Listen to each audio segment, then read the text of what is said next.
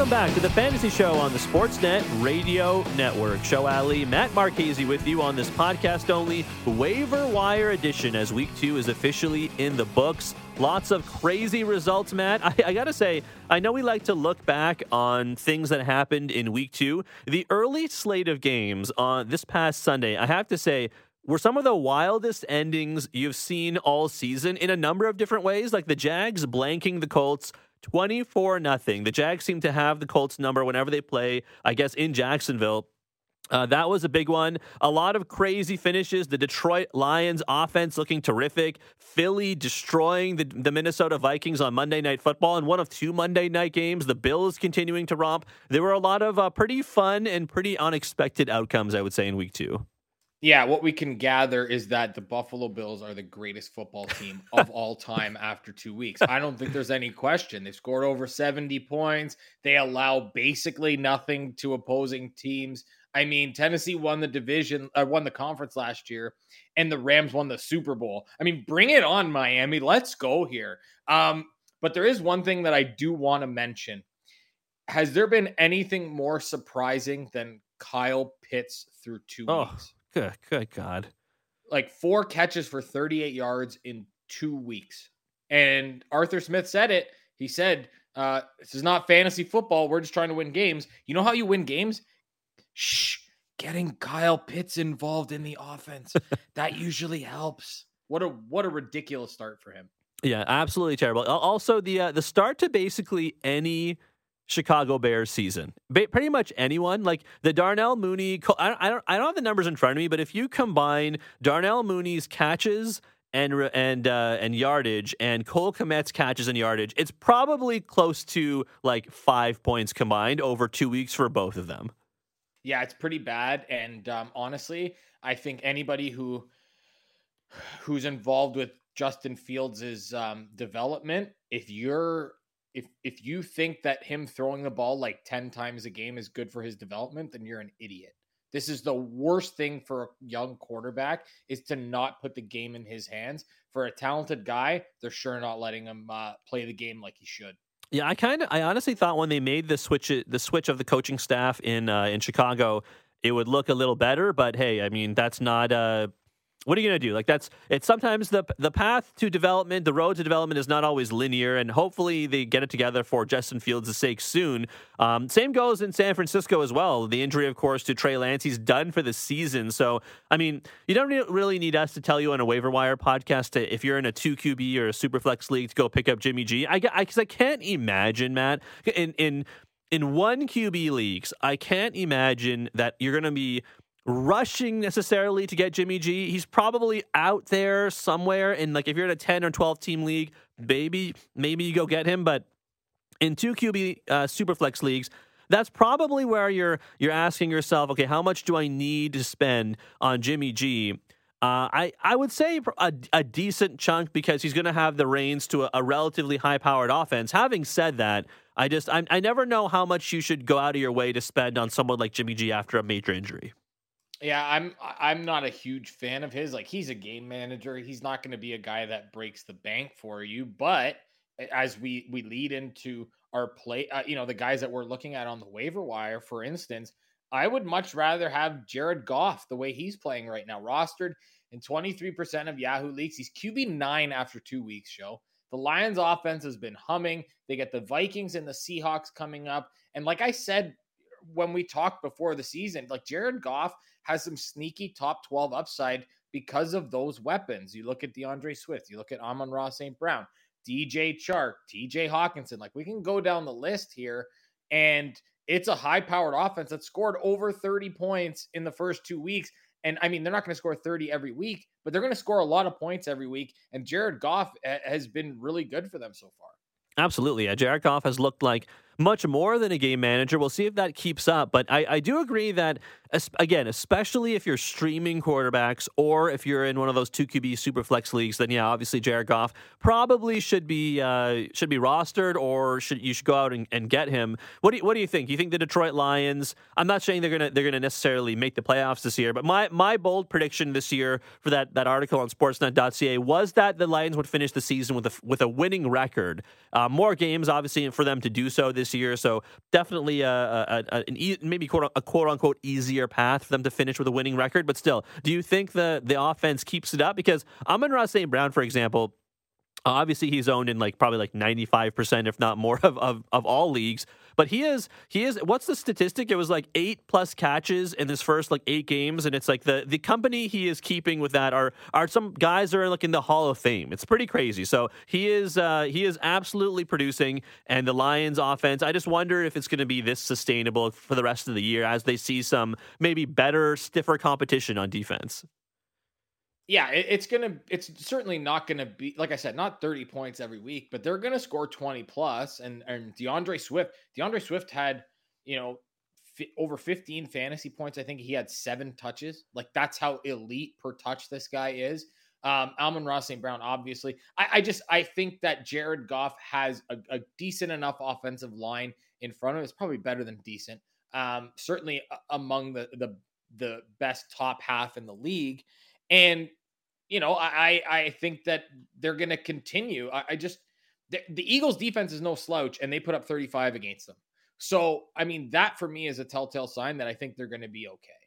I'd seen a tweet as well, just because you mentioned the Eagles. I'd seen a tweet saying the nation of the United States is not equipped for a Super Bowl between the Eagles and the Bills. It's true. They're probably not. I think that's probably true. The one team that likes to break stuff and throw themselves through tables, and versus a team that likes to start a lot of fights. I think as a neutral observer, I'm here for an Eagles-Bills Super Bowl. I'll just say that, Matt. Yeah, I wouldn't be surprised if that happens the way both teams have started the year. That's for sure. All right, let's get into the rest of our waiver wire pickups. You mentioned Jared Goff. I mentioned Jimmy G. And, of course, as QBs, again, streaming 2 QBs, Superflex, those are guys you're going to be targeting.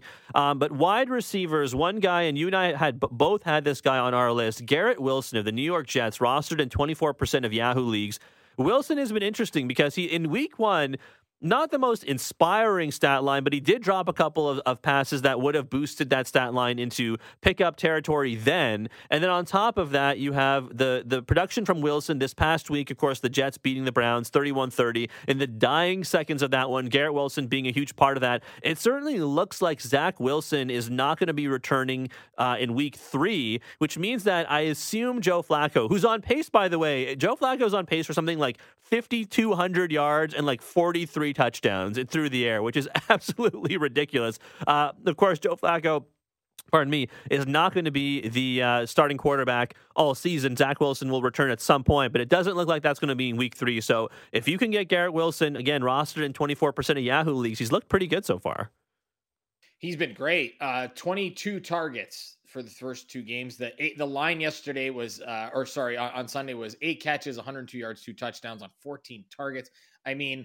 Listen, at the end of the day, the Jets are going to have to throw the ball. Doesn't matter who the quarterback is. They're just at a point now where their defense is not keeping the other team's offense off the field, and they're just having to play catch up. Is this a situation where Garrett Wilson is now the number 1 receiver in New York? You could probably make the argument. He's certainly talented enough to do so. The fact that he's only rostered in 24% of Yahoo leagues means it's probably going to cost you a pretty good chunk of your fab. I would probably go 15% of what you got left, just because I think that the volume is going to be there all season. And talent, some of the plays that this guy makes, it's insane. Another Ohio State product making an impact at the NFL level. I would be very happy if I could snag Garrett Wilson off the waiver wire. Yeah, he has been phenomenal. He was obviously a super talent in college. It's pretty crazy, Matt, that basically all of the first round wide receiver rookies, or at the very least, a huge chunk of them have played very, very well. Even Chris Olave, who hasn't necessarily been popping off the fantasy radar, but he's still been playing very well. And just certainly guys below them in the second tier, like the George Pickens and the Sky Moores and so on, who weren't drafted in the first round, but the Jahan Dotsons. And it does make you kind of wonder a little bit about Jameson Williams, right? Jameson Williams, of course, I think I'm not sure what the availability of Williams is, but a lot of people were talking about grabbing Jameson Williams and stashing him in your IR spot until he does return. And the way the Detroit offense has looked so far, I mean, I wouldn't be shocked if he came back in like week 8 or something and was absolutely ridiculous between then and the end of the season. Yeah, I like him as a player. There's going to be a learning curve for him, and coming back from the injury, certainly there's going to be some time where he needs to adjust. But yeah, if you can go get Jameson Williams, I'd be stashing him on my IR, no question. All right, lay a couple more on me here. I see on your list Jacoby Myers, who was rostered in 36% of Yahoo leagues, and Myers, I don't know. I'm not poo-pooing Myers at all. I'm more poo-pooing the Patriots offense, which just looks like it's stuck in second gear, and I'm not sure that's going to change too much. But if you're looking for the most consistent player on that New England offense, a guy that maybe the only guy who has the relative trust of Mac Jones, it has to be Jacoby Myers at this point. Yeah, and currently wide receiver 22, according to fantasydata.com. And you know, the rostership of 36% was really surprising for me. I thought it would be a lot higher, at least at 50%. But he does have 13 catches for 150 yards on 19 targets. He's never a good bet to get into the end zone, but he's the guy that Mac Jones is constantly looking for, that security blanket that has been so effective, that slot receiver position has been so effective in the New England offense. So he's on pace for 110 catches and 1,275 yards. That's not insignificant in PPR formats. Yeah, no kidding. Like if you can get a guy that's going to finish as a top 24 wide receiver on the waiver wire now, I mean, I wouldn't be stunned if he was. He's certainly going to need some help with getting into the end zone, and that should work. But I mean, in PPR formats, I'd be all over Jacoby Myers at 36% rostership. What about standard? Not so much? Not as much, but I mean, if you've got injuries, like if Mike Williams, you have him, Mike Evans is suspended. Not sure what's going to happen with his appeal. If you were just hurting at wide receiver anyway, Jacoby Myers, I think is just worth an ad, because at worst in standard leagues, he's a flex play. I'll say this. In one of my leagues, I have Michael Pittman Jr. and Keenan Allen. So this week did not go well for me in that particular league. So I think for me, I am definitely targeting one of Wilson or Myers. That's for sure. Who are your other waiver wire pickups for week 2? I know you're a big fan of Evan Engram. I know he popped off a little bit this week, and the Jags did look very good. You know my stance on Evan Engram, Matt. I'm probably staying away from Engram, even if like Cole Kmet and like I don't know. I guess Irv Smith actually did catch a touchdown on Monday night, which was very nice for the sleeper prediction. But apart from like the top end guys, I freely admit, even at 21% rostered, I might still be staying away from Evan Engram. The only reason why I have him there is it's just such a black hole at the position. He's actually tight end 12 on fantasydata.com. And he's wild. only one of 3 tight ends in the top 12 without a touchdown. So, I mean, he's had 7 catches for 46 yards this week. This is the key for him, Show. And I know this is where you get caught up with Evan Engram because he has a lot of drops, but he's caught 11 of 12 targets through the first 2 weeks. Okay. If he can get into the end zone, he's going to be viable, but they're obviously using him. Like if he's getting 6 targets a week and he's catching 5 or even 6 of them every week, and you're talking for 40, 45, 50, 60 yards, he's in the 8 to 10 point range in full PPR, which is better than Kyle Pitts right now. It's better than a lot of guys. And now Dalton Schultz is out. It's more just there because of the scarcity at the position, and a guy that clearly is a part of that Jacksonville offense, which seems to be getting better every single week.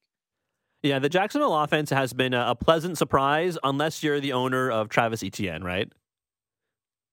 Pretty much, yeah. I mean, like that one is the most shocking for me. I'm stunned at the usage for both Robinson and Etienne, and I'm really. I mean, I guess James Robinson's coming back from an injury too, as is Travis Etienne. Right, yeah. So, I mean, that part kind of gets me. Maybe Etienne is just that Liz Frank injury just hasn't healed as well as they wanted it to, and they're just being extra cautious. I don't think that he's going to continue at this rate. I think his usage is going to go up as the season progresses, but for now, it's certainly not. So you're saying don't trade him. Don't panic trade Etienne. No, I would not pay. No, because you are selling as low as it's going to get. It's true. Point. Yeah, you probably drafted ETN in like the 4th or 5th round, probably at the lowest based on how his stock had been rising during draft season. Okay, before we get out of here, I see you have 3 players on your list that are sub 10% owned in Yahoo leagues. Why should fantasy players be picking these real life players up? So we'll start with Darrell Williams, and you could go with Eno Benjamin here as well, but Darrell Williams has actually done it at this level. You know, we saw him have some good stretches with Kansas City when Clyde Edwards-Helaire went down. He was the guy getting the goal line and short yardage work once James Conner went down this week, and it's more of a speculative ad just to see kind of where James Conner is. But Darrell Williams is also a decent pass catcher. So, I mean, you could go Eno Benjamin. I lean Darrell Williams just because I've seen it at this level. Jordan Mason was a guy who I had last week as well. He's rostered in 5% of Yahoo leagues. Tyrion Davis-Price is going to miss some time. They're already without Elijah Mitchell. I mean, maybe Marlon Mack gets the call from the practice squad. Listen, Mason's a speculative ad. It's an offense that likes to use multiple backs. Tyrion Davis-Price got a few carries alongside Jeff Wilson Jr. in that game against the Seahawks. I would assume that whoever is in that second spot is going to be getting 8 to 10 touches a game in that backfield, which could be a good thing. The injury to Trey Lance also means more rushing touches for other players. So that's another thing to keep an eye on. And then to finish it off, is a guy that I mentioned on Sunday as someone who, if you were hurting at wide receiver, probably should be interested in, and that's Ashton Dulin, rostered in 1% of Yahoo leagues. He has 13 targets through 2 games for Indianapolis, played 64% of the snaps, which was 3rd on the Colts without Michael Pittman in the lineup. However, he did lead the team in catches with 5, targets with 7, and yards with 79. If Pittman's injury proves to be another week, he could be in line for another good day against the Chiefs.